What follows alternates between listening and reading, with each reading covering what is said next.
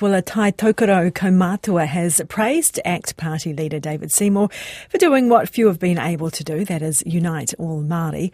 Earlier this year at a hui hosted by the Kiingitanga at Tūrangawaewae, Māori were urged to unite against the government's plans for the Treaty of Waitangi and Te Reo Māori, and the Waitangi commemorations at the weekend certainly reflected that unity. We're joined now by Ngāti Hine Chair Waihoroi Shortland. Kia ora, good morning. Looking back on your reflections of the last few days and weeks, what did you think, what were your thoughts about Waitangi and how that all played out? I think Waitangi did exactly what Waitangi does all the time. It unfolds to us things we think we are expecting, and then it gives us the unexpected. It raises conversations to all sorts of levels. It provides a forum in which people can engage and disengage. Waitangi does all these magical things that sometimes surpasses even Waitangi itself. And this one absolutely did more than it has done in years past. What did you think it did achieve?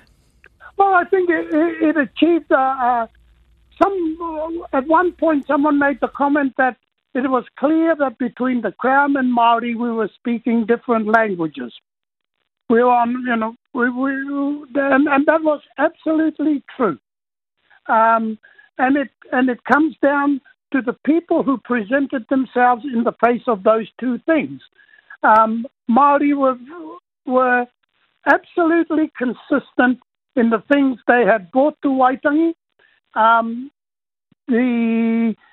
The coalition government were consistent in reflecting the things, some of the things they were saying before, but they don't have a place to hide in Waitangi.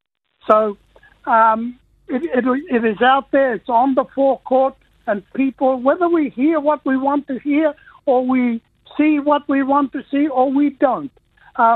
Waitangi will expose you, and Waitangi absolutely did that to a number of the people who made their way onto that forecourt. Some have gone away with a slightly raised profile, and some have been absolutely squashed by Waitangi. Okay, who was squashed and who was raised? I think that was clear for people to see. People may try to excuse Mr. Peters' actions. He came out, his first line to the people was, I've got a better place to be than right here.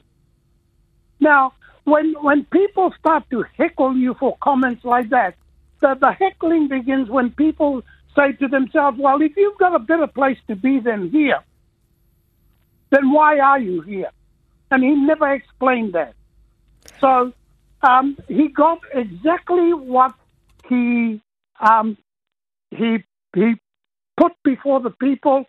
He went out there and he poked the bear, and the bear scratched him. He didn't like it, and he didn't advance any further than his first comment. Mr. Seymour, on the other hand, came on and didn't want, even with all of this build-up and all of these weeks, he never reflected anything in what he had to say that he had heard anything. Okay. His own hapu had taken him aside before all this had unleashed and put before him their view of what he was doing, because he is their kith and kin. He didn't take any notice of that. But still, they did not disown him. So when you come and you present that way, and then you look at the things we're saying, and then you reduce the people to a state where you start saying what you're saying to us is even lower than what Donald Trump says.